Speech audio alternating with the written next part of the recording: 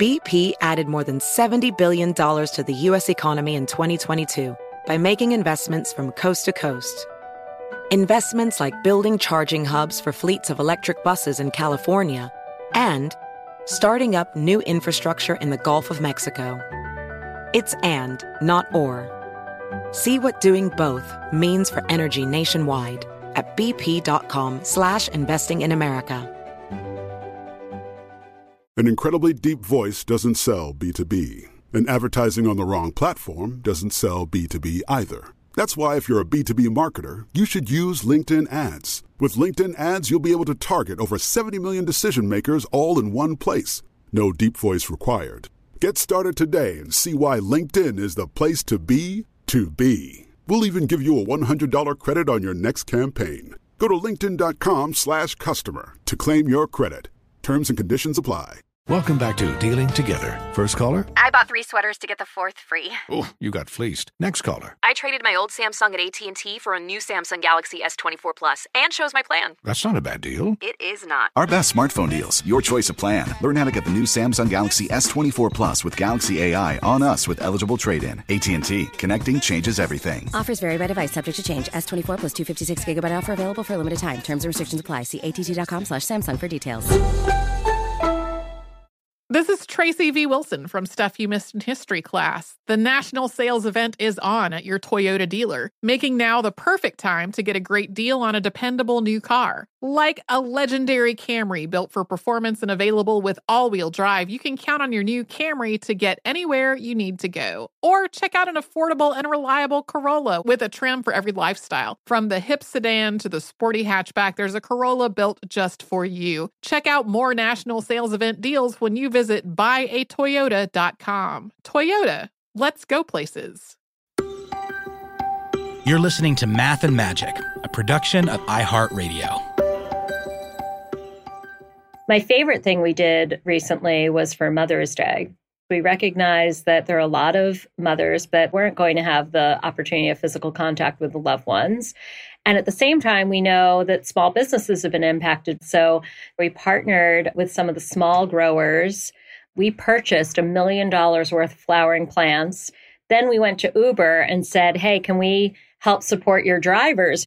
And we had Uber drivers deliver these flowering plants to senior living facilities across the country, particularly in cities that were hard hit.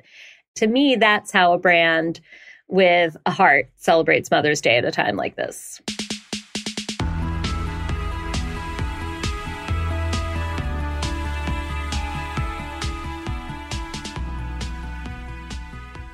Hi, I'm Bob Pittman. Welcome to Math and Magic, Stories from the Frontiers of Marketing. Today, on another one of our work from home episodes, we have someone who has seen marketing from the client and agency side, who has worked in many dramatically different sectors and has even left marketing a few times to be an entrepreneur. She has great stories and unique insights. She's now the CMO of Lowe's, Marissa Thalberg.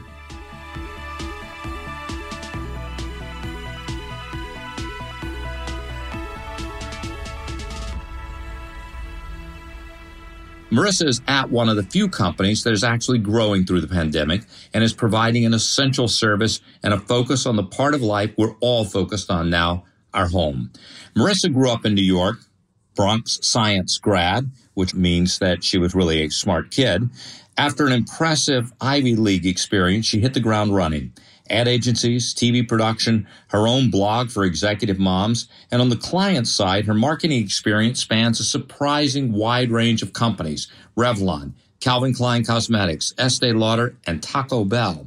She even sang cabaret in New York City.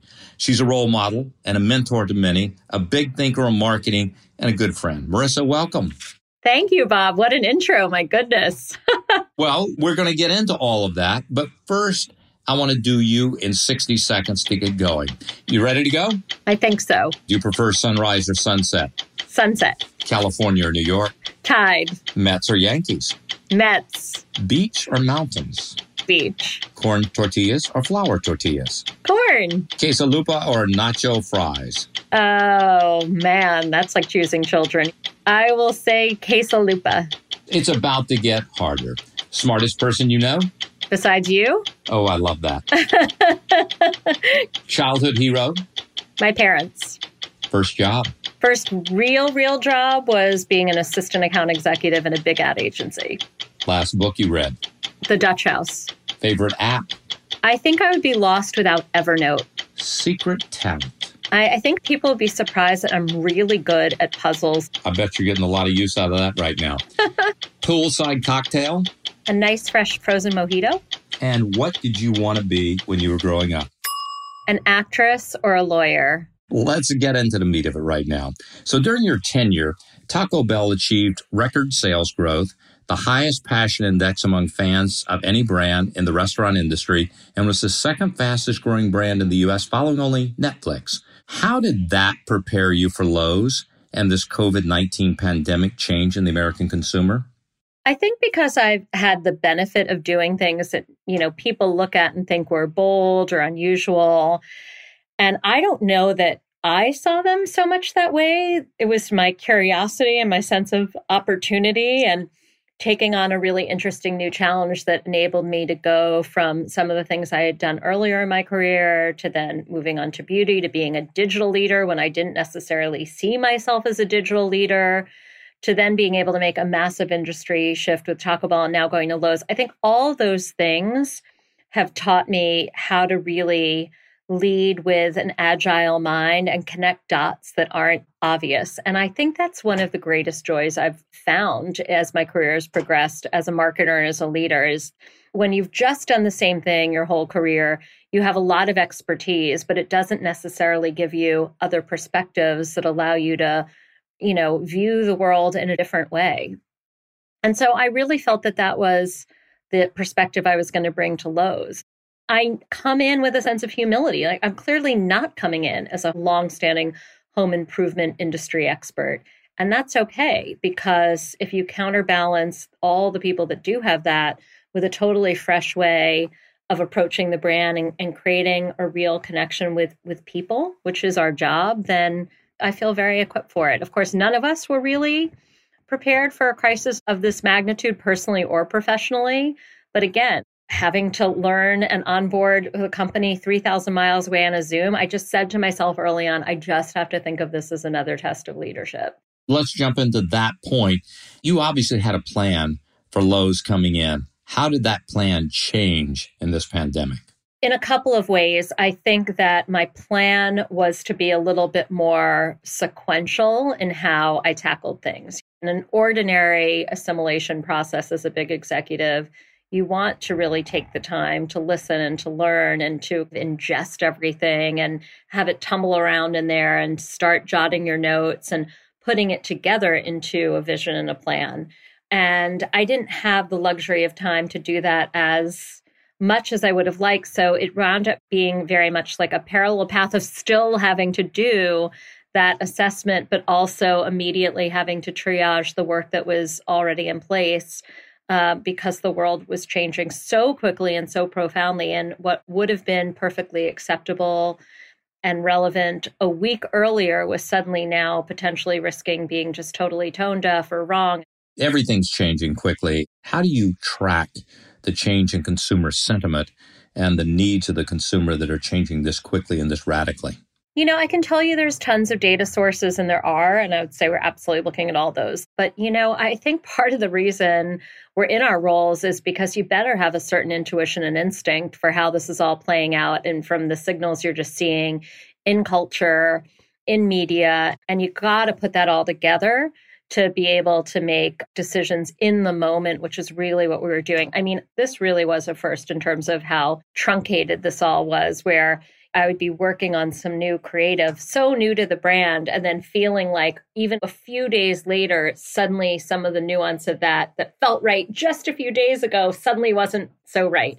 And I think now it's getting a little bit more elongated, but this, what I would call maybe the first 4 to 6 weeks of this crisis being so prominent in the United States was very much an exercise of trying to scramble and figure it out. And I think there's now been a lot written about the sameness of certain advertising that's come out. And I agree with that, but I also have a certain amount of empathy because if you think about it, we were all operating on the same insight.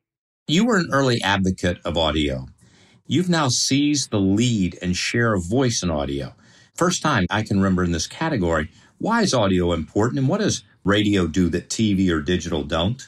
I will tell you that for a significant chapter of my career in the 2000s, let's say, and a little beyond, I guess I found myself being an early digital marketing leader, which I found amusing because I always thought of myself as a marketer, but marketing was becoming digital. So my question even back then was, well, why isn't everyone a digital marketer? But there was that era where you had to lead it by kind of owning it.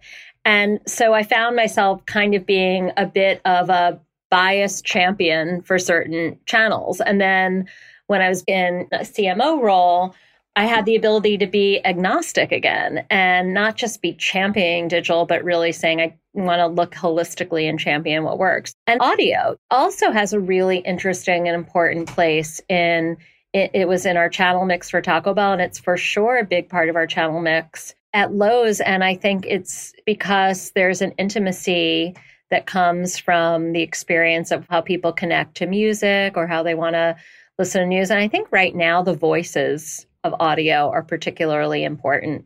I mean, there is really a sense of having companionship and feeling like you know those people and they're really in some ways talking to you. And when we're all sheltering in place and feeling isolated, while on the one hand, audio's been known to be a very out-of-home, on-the-go medium, and we've loved it for that reason, especially with our professional customers. But I still think there's a role for just, that sense of relationship and the trust that you feel with those people.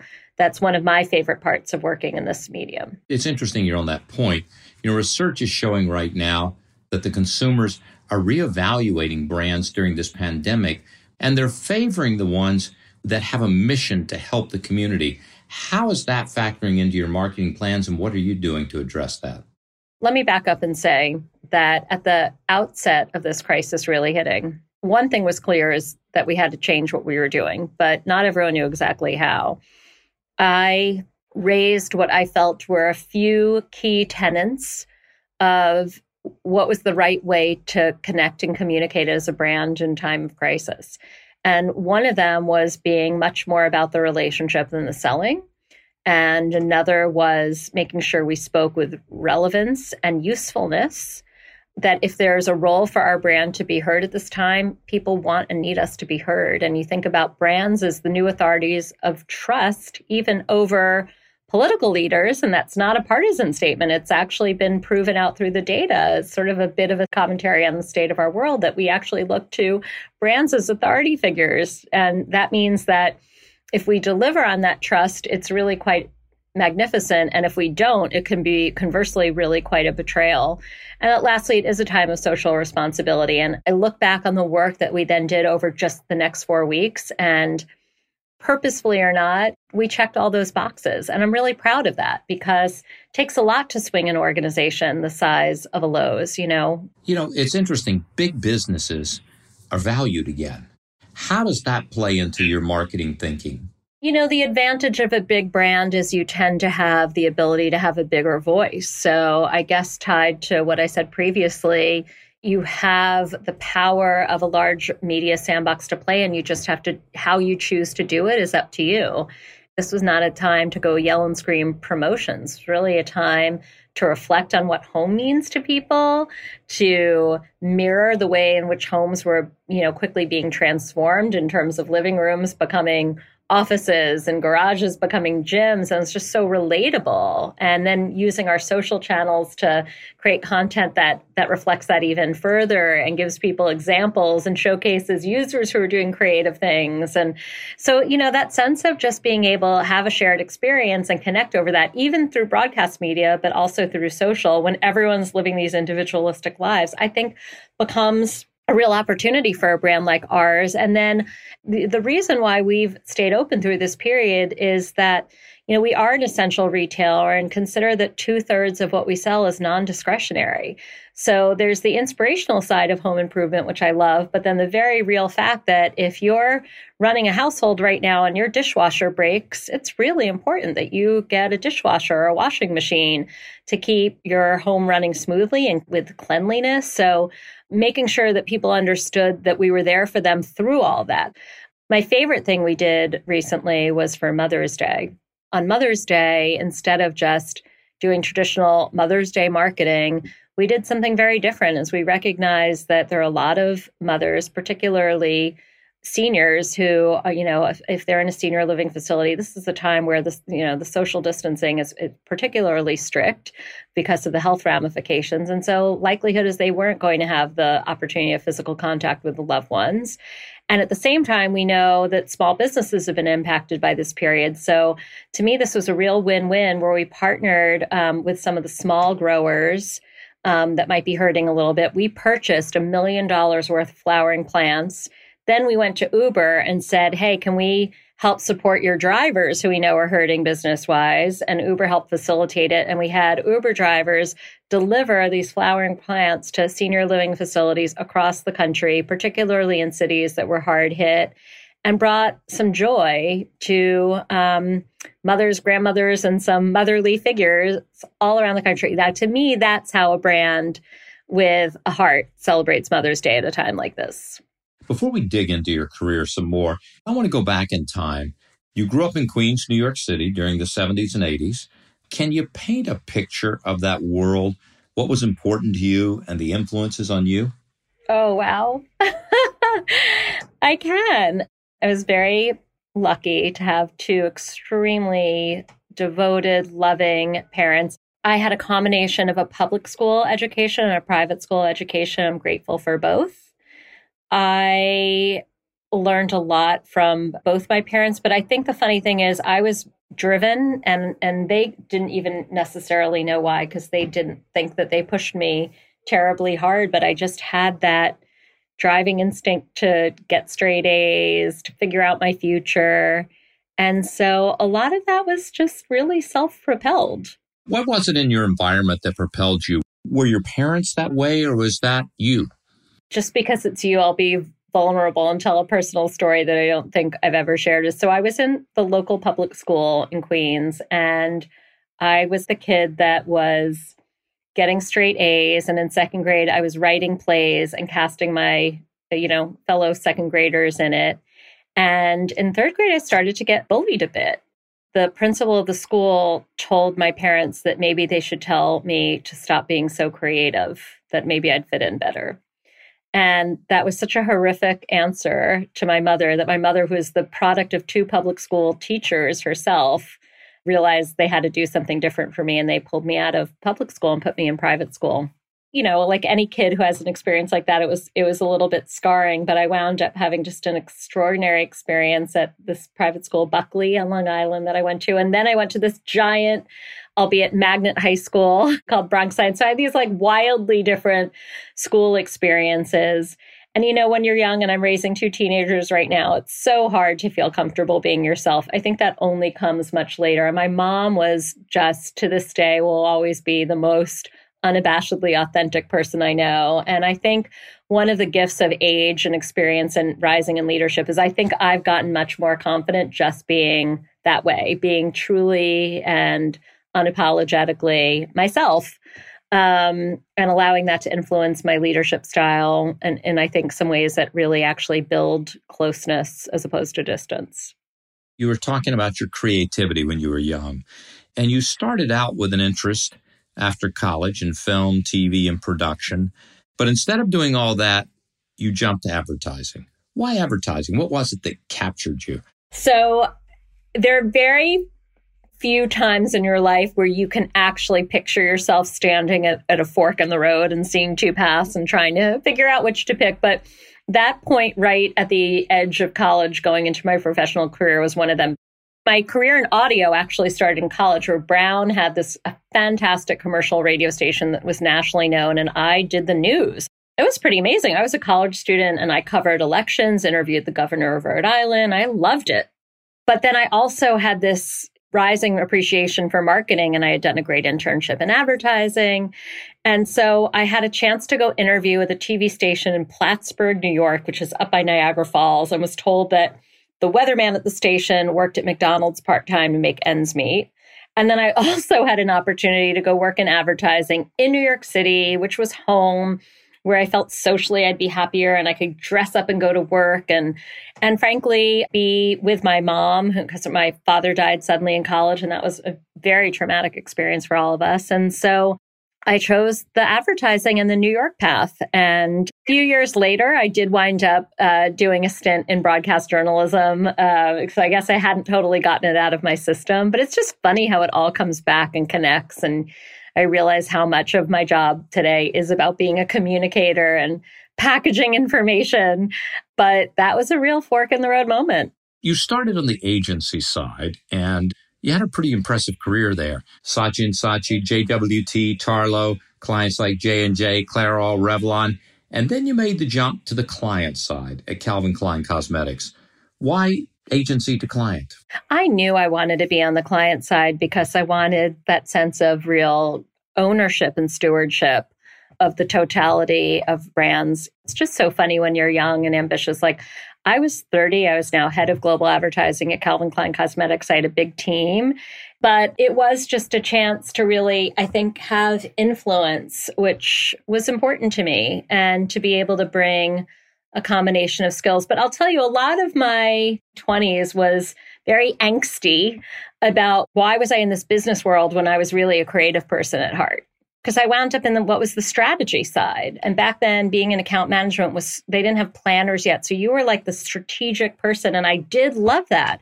But I also had this bizarre, or a little bit of a nagging sense of resentment that there were people actually named creatives in the building, and I wasn't one of them. And I felt like I wanted to walk around with a big sign around my neck saying, no, I'm really a creative too.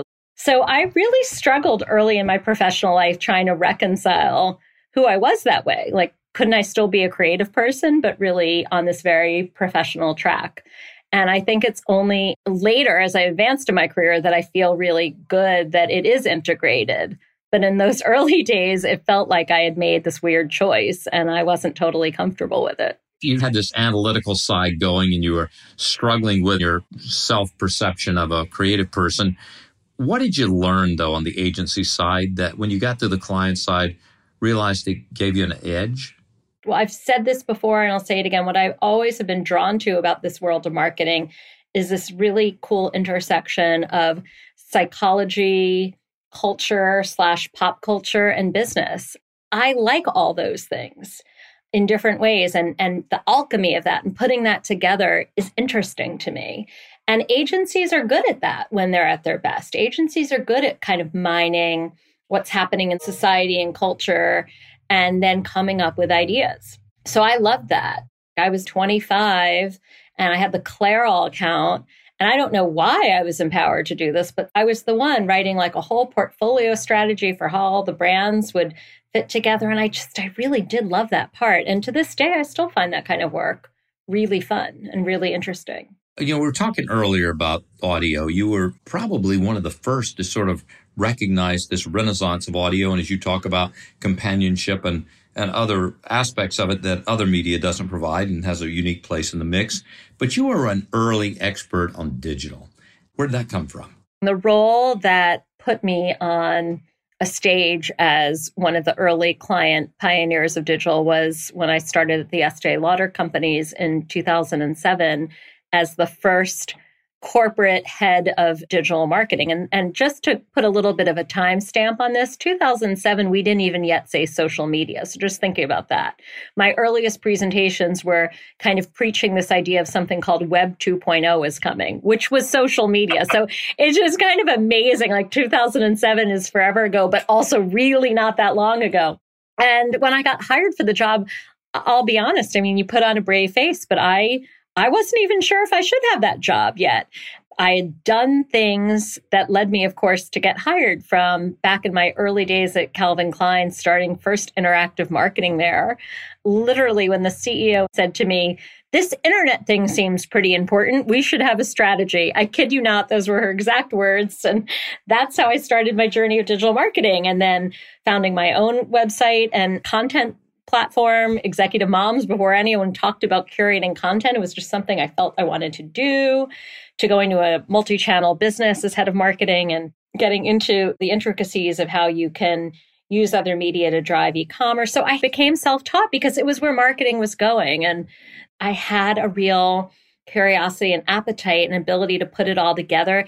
And then I think equally important was I had an ability to explain it and motivate others without them feeling put off by it. And I think that was my real success.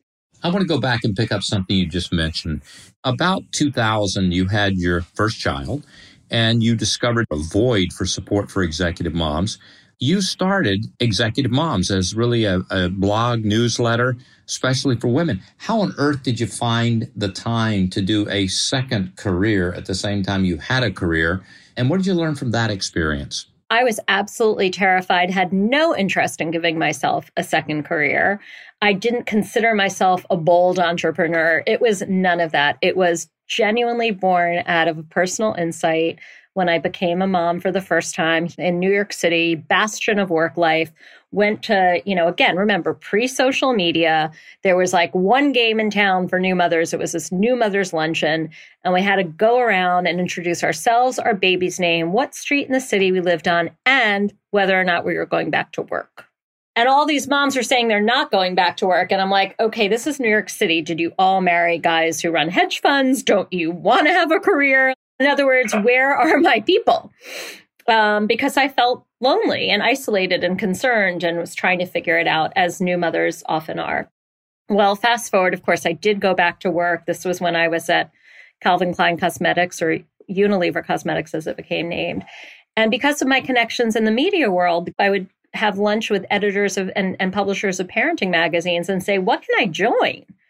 And I was shocked that these were the nation's experts on this stuff. And they were all universally saying there isn't anything except Working Mother magazine, which didn't feel quite modern. And enough people said you should go start it that I did. And because I guess I'm a marketer, the brand was instant for me. I knew the brand was going to be Executive Moms. I just love the dichotomy that you could be a serious executive and a warm and friendly mom all at once, because that's what I felt like. And lo and behold, our first event, because, I knew how to be entertained as a client, was not a brown bag lunch. It was 150 people in a ballroom with a corporate sponsor and guest speakers and gift bags I stuffed myself. And that was the beginning. And then I just kind of kept going.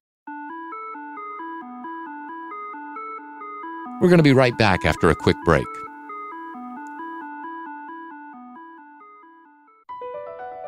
BP added more than $70 billion to the U.S. economy last year by making investments from coast to coast. Investments like building charging hubs for fleets of electric buses in California and starting up new infrastructure in the Gulf of Mexico. It's and, not or. See what doing both means for energy nationwide at bp.com/investing in America. As a person with a very deep voice, I'm hired all the time for advertising campaigns. But a deep voice doesn't sell B2B, and advertising on the wrong platform doesn't sell B2B either. That's why if you're a B2B marketer, you should use LinkedIn ads. LinkedIn has the targeting capabilities to help you reach the world's largest professional audience. That's right, over 70 million decision makers all in one place. All the big wigs, then medium wigs, also small wigs who are on the path to becoming big wigs. Okay, that's enough about wigs. LinkedIn ads allows you to focus on getting your B2B message to the right people. So, does that mean you should use ads on LinkedIn instead of hiring me, the man with the deepest voice in the world? Yes. Yes, it does. Get started today and see why LinkedIn is the place to be to be. We'll even give you a $100 credit on your next campaign. Go to linkedin.com/customer to claim your credit. That's linkedin.com/customer. Terms and conditions apply. AI might be the most important new computer technology ever. It's storming every industry, and literally billions of dollars are being invested. So, buckle up. The problem is that AI needs a lot of speed and processing power. So, how do you compete without costs spiraling out of control? It's time to upgrade to the next generation of the cloud, Oracle Cloud Infrastructure, or OCI.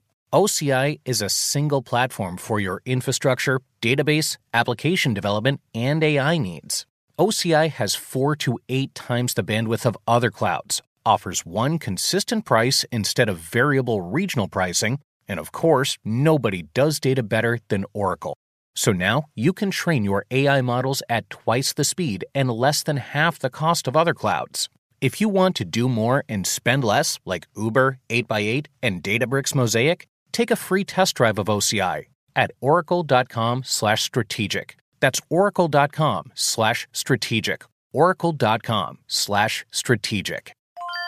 This is Tracy V. Wilson from Stuff You Missed in History class. The national sales event is on at your Toyota dealer, making now the perfect time to get a great deal on a dependable new car. Like a legendary Camry built for performance and available with all-wheel drive, you can count on your new Camry to get anywhere you need to go. And with available features like heated seats and a multimedia touchscreen, you can stay connected in comfort and style. Or check out an affordable and reliable Corolla with a trim for every lifestyle. From the hip and agile sedan to the sporty hatchback, there's a dependable Corolla built just for you. Plus, both Camrys and Corollas are available in hybrid models, so no matter your style, you can drive efficiently and affordably. So visit your local Toyota dealer and check out amazing national sales event deals on Camrys, Corollas, and more when you visit buyatoyota.com. Toyota, let's go places.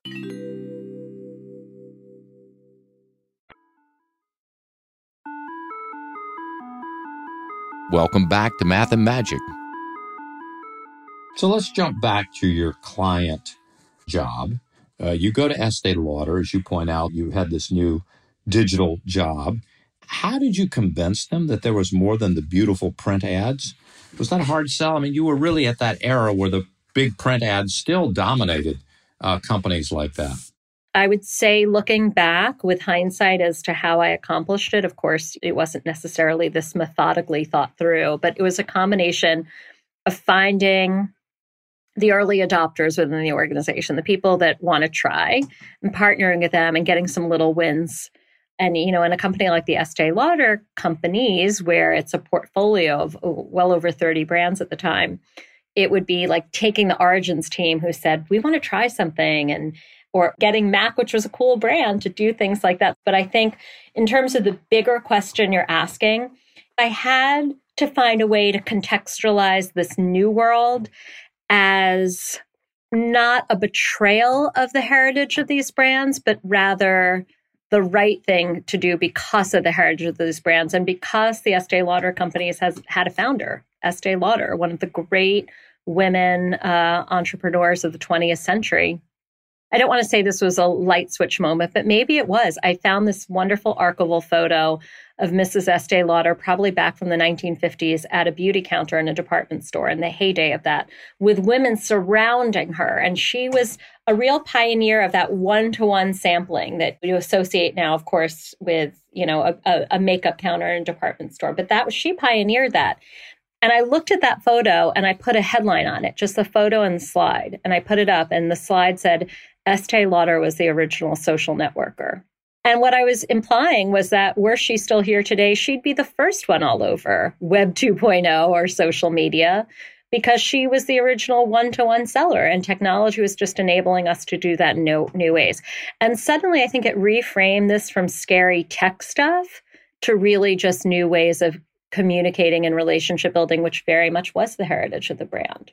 So let's fast forward. 2015, you moved to Taco Bell.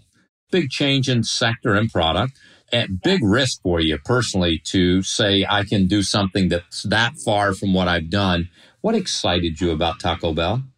Well, the funny thing is, Bob, I wasn't even really a Taco Bell consumer. Being a Manhattanite, I mean, my fast food was the local corner deli. And I say that not with embarrassment, but with acknowledgement that just shows the power of brands. Is I didn't even have to be a diehard Taco Bell consumer to feel something when I heard that name. It interested me. It felt like a brand that already had a certain presence in culture, but also a lot of opportunity. So that's what drew me to have a conversation, but it really felt like a bit of a lark. I mean, getting on a plane, flying to California, have these interviews. I mean, what I thought was one of my hard and fast rules was that we were never leaving New York. And I guess that just shows it's good never to say never, because conversations got serious and my husband and I got serious and we did what was really for us as a family unthinkable. And we relocated our family to beautiful Orange County, California, where we've been for 5 years and we absolutely love it. And as I'm talking to you, we're obviously very close to making another move again because of Lowe's.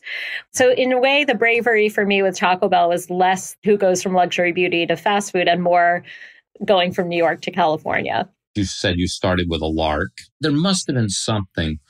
What was that pivotal moment when the interview process where you said, you know what, I actually want to come here to Taco Bell? It goes back to what I said earlier about everyone can see the dissimilarities between luxury beauty and fast food tacos. I mean, that's really obvious. And for me, the excitement was trying to figure out how I could draw connections and think about that brand in new ways. And what I started to realize, even probably before I started, was the way Taco Bell behaved. It was really like the fast fashion of food. I started to see commonality in those. Maybe it's just how my mind works in quirky ways. But I think that ability to draw the unexpected connections made me feel excited about the fact that I could come in and bring a fresh perspective while also recognizing that I had to learn an entire industry that was unfamiliar. Let me jump to brands. All great marketers have their own individual philosophy about brands. How do you think about brands? What are they? What do they do for a company? And how do you build and nurture and grow them? I think brands really are the soul of a company, the heart and the soul. And this feels like a trite thing to say, and I don't know how to make it less so, but you really do have to personify them. And you have to think about how they'd act and behave in a personified way in the world, and then really get behind that. I love trying to get into the essence of a brand and bringing out its best true self, because it's very easy in the pursuit of some competitive opportunity or some new trend to take a brand off kilter. And there are many, many incidences that kind of hit the business graveyard along the way of brands that fell off their proper path. And I think what is most important of leading a brand is that stewardship of how do you bring out the best of who it really is so it connects on an authentic level. But at the same time, just like the best people we know, you understand them, but then they surprise you in really interesting, beautiful ways. And those are people that are worth knowing. So let's jump to company culture. How do you build it and how do you use it? Well, I feel more comfortable talking about team culture because that's something a little bit more in my control than total company culture. Not surprisingly, I believe that creativity is a really good energy source for culture. Some of my happiest moments in leading a team have been doing things that just bring out people's creativity. And again, going back to my resentment in my 20s that I was in advertising but not called a creative, I really do believe creativity can come from all sorts of phenomenal places. And I think speaking with openness and honesty and not being patronizing to people just because it's a hierarchical structure is a really, really important way of engendering trust and getting people motivated. So let's go to you again. You're a mentor to many people. You're a role model. What advice would you offer to someone who's building their career and would like to be able to accomplish what you have, to be you? Well, I have to say, I think there's still a part of me that doesn't believe you when you say that that's how people see me. I still feel like I'm striving and still feel like I have so much more to do and achieve. So I'm flattered and always a little in disbelief by that. And I guess what I would then say is we are in a bit of the world of short attention span theater, wanting instant gratification. It'll be interesting to see how this crisis maybe reshapes our behaviors that way. And there's nothing that still shines through more than someone who has a great attitude, an incredible work ethic, and humility, along with just a tremendous level of curiosity and willingness to try. I worked really hard. In college, because it was pre-internet, I opened up the Yellow Pages and looked up communication companies and called them and said, I'd like to be your intern. I It's so preposterous and probably reflective of a very different era. But I just had that hunger and that desire to try and to learn and to do. Perhaps that explains it as best as anything. And maybe the means and the methods are different now, especially in such a digitally enabled world. But I think the underlying ethic that drove that still shines as I'm looking to recruit people and mentor people. You know it. You know the real deal when you see it. So I want to end this episode a little differently than I normally do. Math and magic are the two sides of marketing, analytics and the creative ideas. You've done both. We talked about it a good bit today. Thinking about your career, what's your best example of one of your successes driven by math, the analytics side? I think it sometimes surprises people how data-driven and business-driven I can be because I want to win. And I don't believe that you just do that purely on instinct. I think it's beautiful when you bring those two things together. So whether it was bringing multivariate data and information to make decisions in building a Taco Bell calendar that could exceed in terms of the business expectations the year before, whether it was, early in my career, taking a leap on leaving beauty to go be head of marketing for a home furnishings company. And what intrigued me was it was omnichannel before there was omnichannel as a phrase. And it was the data point that we could show how if we dropped a catalog, that helped internet sales, and that in turn helped the retail business. So just, again, using data connect interesting dots. Those are just a couple of examples. I would say in my early days at Estee Lauder, really using all sorts of new data, like how you could show the correlation between a paid search ad and behavior and commerce, and starting to say, actually, there's more science to this whole world of marketing than we've ever had before. That's been one of the real revelations of this era of marketing, is how much there is, and what we do with it, of course, is the continued challenge. So being able to take those as signals, that's how I see them, and then putting what I like to say, like the magic fairy dust on top of it, that's actually what describes this job for me in some ways better than anything. Okay, so let's jump to the magic side. What's the best example of the great creative idea that made a difference, that as you look back on your career, say, wow, that was a great one? Well, I think about some of the things that really became giant headline grabbers at Taco Bell. What makes me proud about them is a couple of things. One, they didn't all have to be my ideas, but I like to think that I inspired that kind of thinking. And as a leader, that makes me proud. Two, when they happened, they hit people at this beautiful intersection of being so surprising and yet also making total sense. That is a really hard bullseye to nail. But boy, does it feel good when you nail it. And a couple of examples are like when we launched our flagship restaurant in Las Vegas for Taco Bell, and we thought about things iconic to Vegas and this idea of doing weddings within this Taco Bell location. But it actually really had a big underlying strategy as we were trying to push the brand into more of a lifestyle direction. And then that led to sort of this idea of Taco Bell parties. And then that ultimately led us to doing a Taco Bell hotel, reservations for which sold out in 2 minutes. And it was so fantastical to dream a dream like that. And it all goes back to just feeling like such a strong steward of a brand that it felt right, even if no one believed it could be done. And that, to me, is creativity in a business context. Marissa, you've had an amazing career. You've got great stories and important insights. Thanks for joining us today. Thank you so much, Bob. It is truly an honor. So thank you. Here are a few things I picked up in my conversation with Marissa. 1, personify your brand. Marissa says that to understand branding, she gives it a persona. That way, it's easier to understand how your brand can not only exist in the world, but how it should react to the world or adapt in times of crises. 2, take on new challenges. Moving from Estee Lauder to Taco Bell to Lowe's might seem like a zigzag, but Marissa credits her successes with being able to take lessons she learned at one company and relate them to another. As Marissa says, working within different sectors has taught her to lead with an agile mind, connect dots that aren't always obvious, and bring fresh perspective. 3, as the world changes, it's important to use both data and instinct to track changes in consumer sentiment. As Marissa says, data is a key component, But without the intuition and instinct she's picked up from cultural signals, she wouldn't be able to make the right decisions quickly in the moment.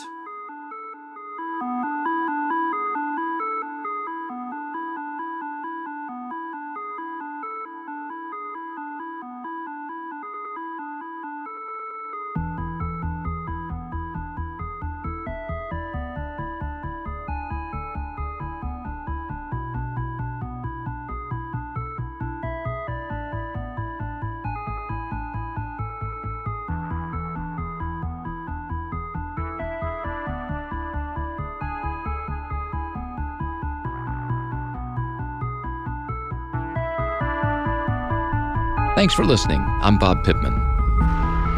That's it for today's episode.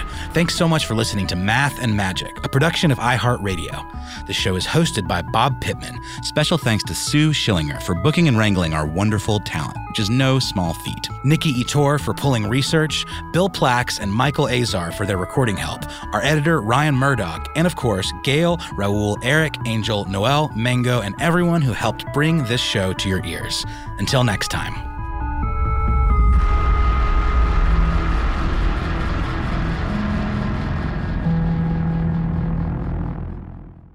Does money stress you out? Let Facet flip your financial chaos into clarity. Finding Facet immediately put us at ease. Facet's innovative approach to financial planning ensures your money works as hard as you do, enabling members to experience the joys of having your finances in order. And that makes us Facet for life now, I guess.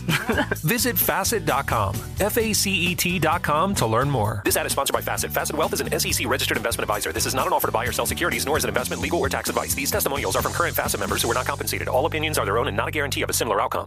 Saturdays are for sunshine, especially for your ears. With another election, ongoing wars, and natural disasters, we know the news can be a lot to take in. And we're determined to share the bright side of humanity. Every Saturday, take a breather from the headlines and hear all the uplifting happenings across the world with 5 Good Things, a new weekend edition of CNN 5 Things. That means you can find this goodness in the same feed as 5 Things. Listen to 5 Good Things on the iHeartRadio app. Hi, I'm Antonia Blythe, and this is 20 Questions on Deadline. Joining me today is Alison Brie. Welcome, Alison. We got second place in my 7th grade lip sync contest for one of the songs on that album. The one that was like, "You've already won me over." Oh, that's a good one. Yeah. It's very slow. Of all the options. In spite of me. Like, what did we do? It's so slow. Don't forget to listen to 20 Questions on Deadline. Thank you again, Alison. Thank you. Are you looking to step up to a 4K smart TV? One that gives you unparalleled clarity and picture resolution? Then we've got good news for you, because the Vizio 65-inch V-Series 4K smart TV is now just $348. With all your favorite apps built in, you can stream straight out of the box. You can even sing along to all your favorite music and radio on the iHeartRadio app. Looking for a smaller or bigger screen? Vizio offers unbeatable prices on all V-Series 4K smart TVs. Head to Walmart.com today and score the 4K TV you've been waiting for.